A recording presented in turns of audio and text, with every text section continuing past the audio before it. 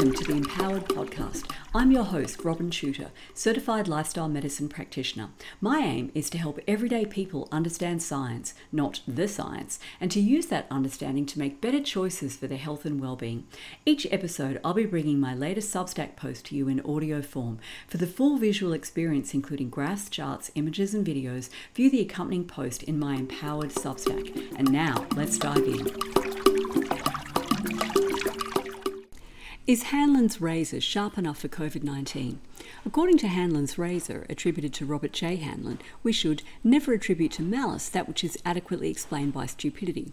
Or, according to an equally well-cited version attributed to Napoleon Bonaparte, never ascribe to malice that which is adequately explained by incompetence. Hanlon's razor is a heuristic, that is, a mental shortcut that helps us to make decisions, pass judgments, or solve problems quickly and efficiently. We all use heuristics every day, and they save us enormous amounts of mental effort by simplifying what would otherwise be complex decisions or judgments. For example, I could spend hours scrolling through the endless list of movies on a streaming service, carefully reading every plot summary in order to decide what to watch. Or I could use a heuristic such as, if Daniel Day-Lewis is in it, it will almost certainly be a great movie, and if Tom Cruise is in it, it will probably be rubbish, to help me narrow down my options. Hanlon's razor is a philosophical razor, a type of heuristic which can help us to arrive at better explanations by discounting unnecessarily complex or unlikely explanations. It is essentially a special case of Occam's razor, which advises that explanations involving the least necessary assumptions are more likely to be correct, or in layman's terms, the simplest explanation for a phenomenon is probably the right one. Hanlon's razor is a method for applying Occam's razor to the way we think about other people's motives. It cautions us against assuming that people who do things that harm us in any way are deliberately doing so out of bad intent. Like all heuristics, it has its limits. My Daniel Day-Lewis good, Tom Cruise bad heuristic has occasionally led me astray. I know There Will Be Blood is critically acclaimed as a modern cinema masterpiece, but I personally found it as enjoyable as root canal therapy. On the other hand, Rain Man and A Few Good Men are eminently watchable, probably despite rather than because Tom Cruise was in them, in my humble opinion. Cruise fans can send me hate mail in the comments section if you wish. Likewise, only a naive fool would assume that everyone whose behaviour harms them is well-intentioned, but just doesn't understand the consequences of their actions. An article on Hanlon's razor provides some good advice on when we should go beyond the heuristic and exercise our critical thinking capacities more fully.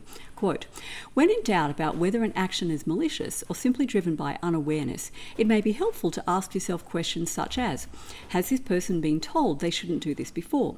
Does their behaviour change when they are corrected? Do they otherwise treat me with respect? End of quote. Now, I am more than willing to entertain the possibility that governments and bureaucracies all over the world are populated by profoundly stupid and incompetent people. The Peter Principle, that is, in a hierarchy, every employee tends to rise to his or her level of incompetence, is real, and it afflicts both the public and private sectors.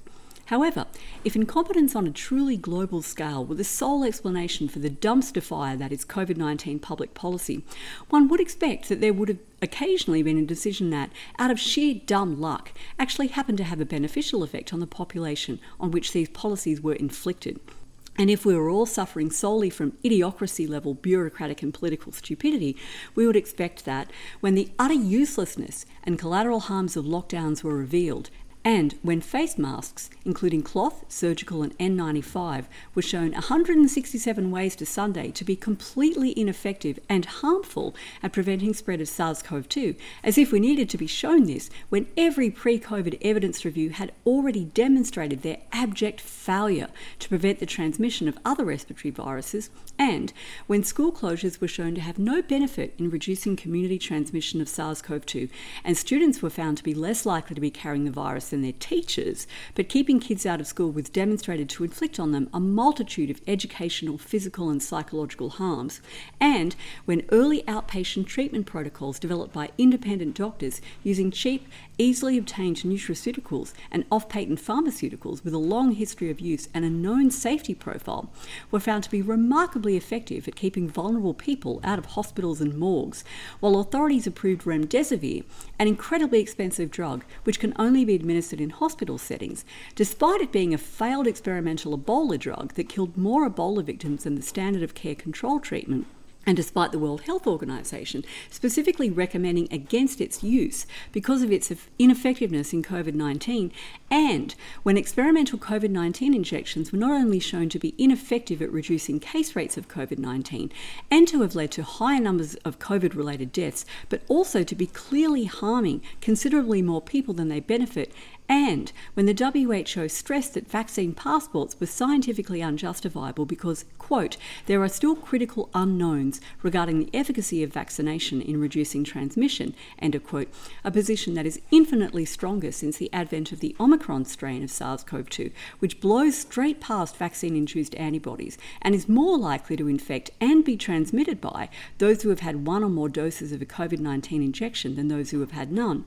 In short, when the gross, comprehensive ineffectiveness and catastrophic harmfulness of COVID-19 policies was revealed to those who authored and implemented those policies, one would expect that if they were honest, all those stupid brokers, at least a few of them would admit that they screwed up mightily. Their three-point plan to fix everything just ain't working, and it's time to change course. Instead, we see politicians and so-called public health experts doubling down on their failed and harmful policies and gaslighting the hapless victims of those failed policies. And if stupidity and incompetence were the sole explanation for the patently absurd biosecurity theatre we've all been subjected to for the past 2 years, how is it that lockdowns, mask-wearing, perspex shields, social distancing, vaccine mandates and passports were instituted in most developed and many developing nations at much the same time? Did the leaders of all these countries just catch this stupid virus from each other? And if so, why didn't they catch the common sense virus once they realised that while ill with the stupid virus, they had inflicted ruinous harms on their people and national economies, whilst achieving precisely zero control over the spread of SARS-CoV-2 and the illness and death it was causing? In short, when confronted by unarguable evidence of the utter failure of COVID-19 containment policies in every jurisdiction that has employed them, like those shown in the graphs that I've embedded in the post that accompanies this podcast episode, graphs showing the total failure of containment policies in jurisdictions as diverse as Israel, Singapore, Switzerland, Austria, South Korea, and Marin County in California. Despite all that, they plough on in the same well-worn furrow, only backtracking when their own political necks are on the chopping block. No, I simply don't find it credible that near-identical and self-evidently nonsensical and ineffective, if not counterproductive, COVID containment policies would be rolled out in culturally, linguistically, ethnically and politically diverse countries all over the world, simply because the policymakers were all well-intentioned but profoundly stupid and or spectacularly incompetent. And if we rule out stupidity and incompetence, according to Hanlon's razor, malice is back on the table for consideration.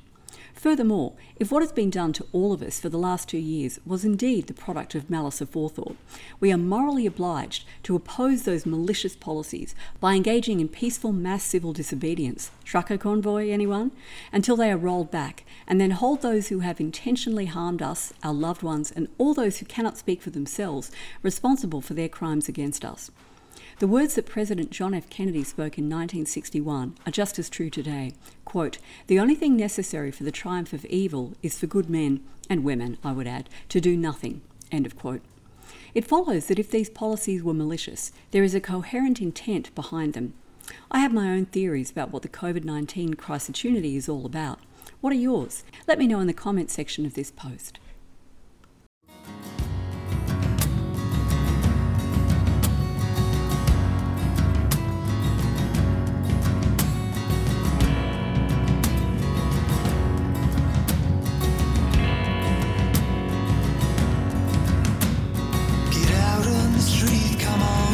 Move your feet.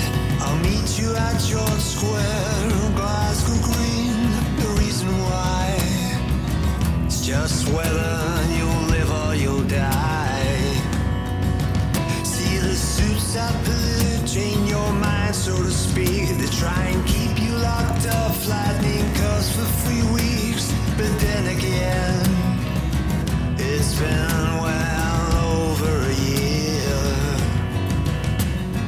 Make a stand, draw a line in the sand.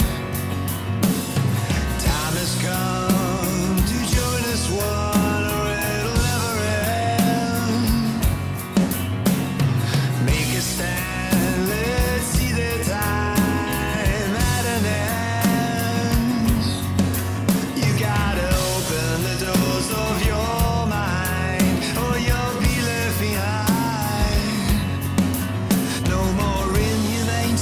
stains on the brains of the wains. You should be ashamed, you know you should, but then again, you just a puppet on a string. Smell the soulless deserters of love stink the place. Well, their masters pull strings in the dark without face. Stand up, see lies, mutate in their eyes. The shit's piling up now, it falls from the skies. Make a stand, draw a line in the sand. Time has come to join us one, or it'll never end. Make a stand, let's see the time at an end. You gotta open the doors of your mind, or you'll be left behind. Join Coleman, Kaufman, Rashid, Bitatu, Sherry, Tenpenny, to name but a few. Bring truth to the world, a torch in the night, and blaze with the warriors, Roberts, David Icke. Bring justice to cowards who hide without face. Let's take back our world, unite in one race. Stand up, take your freedom back. Stand up, take your freedom back. Stand up, take your freedom back. Make a stand, draw a line in the sand. Time has come to join us one, or it'll never end. Make a stand, let's see the time at an end. You gotta open the doors of your mind, or you'll be left behind. Stand up, take your freedom back. Stand up, take your freedom back. Stand up, take your freedom back. Stand up, take your freedom back. Stand up, take your freedom back. Stand up, take your freedom back. Stand up, take your freedom back. Stand up, take your freedom back. Stand up, take your freedom back. Stand up, take your freedom back. Stand up, take your freedom back. Stand up, take your freedom back. Stand up, take your freedom back. Stand up, take your freedom back.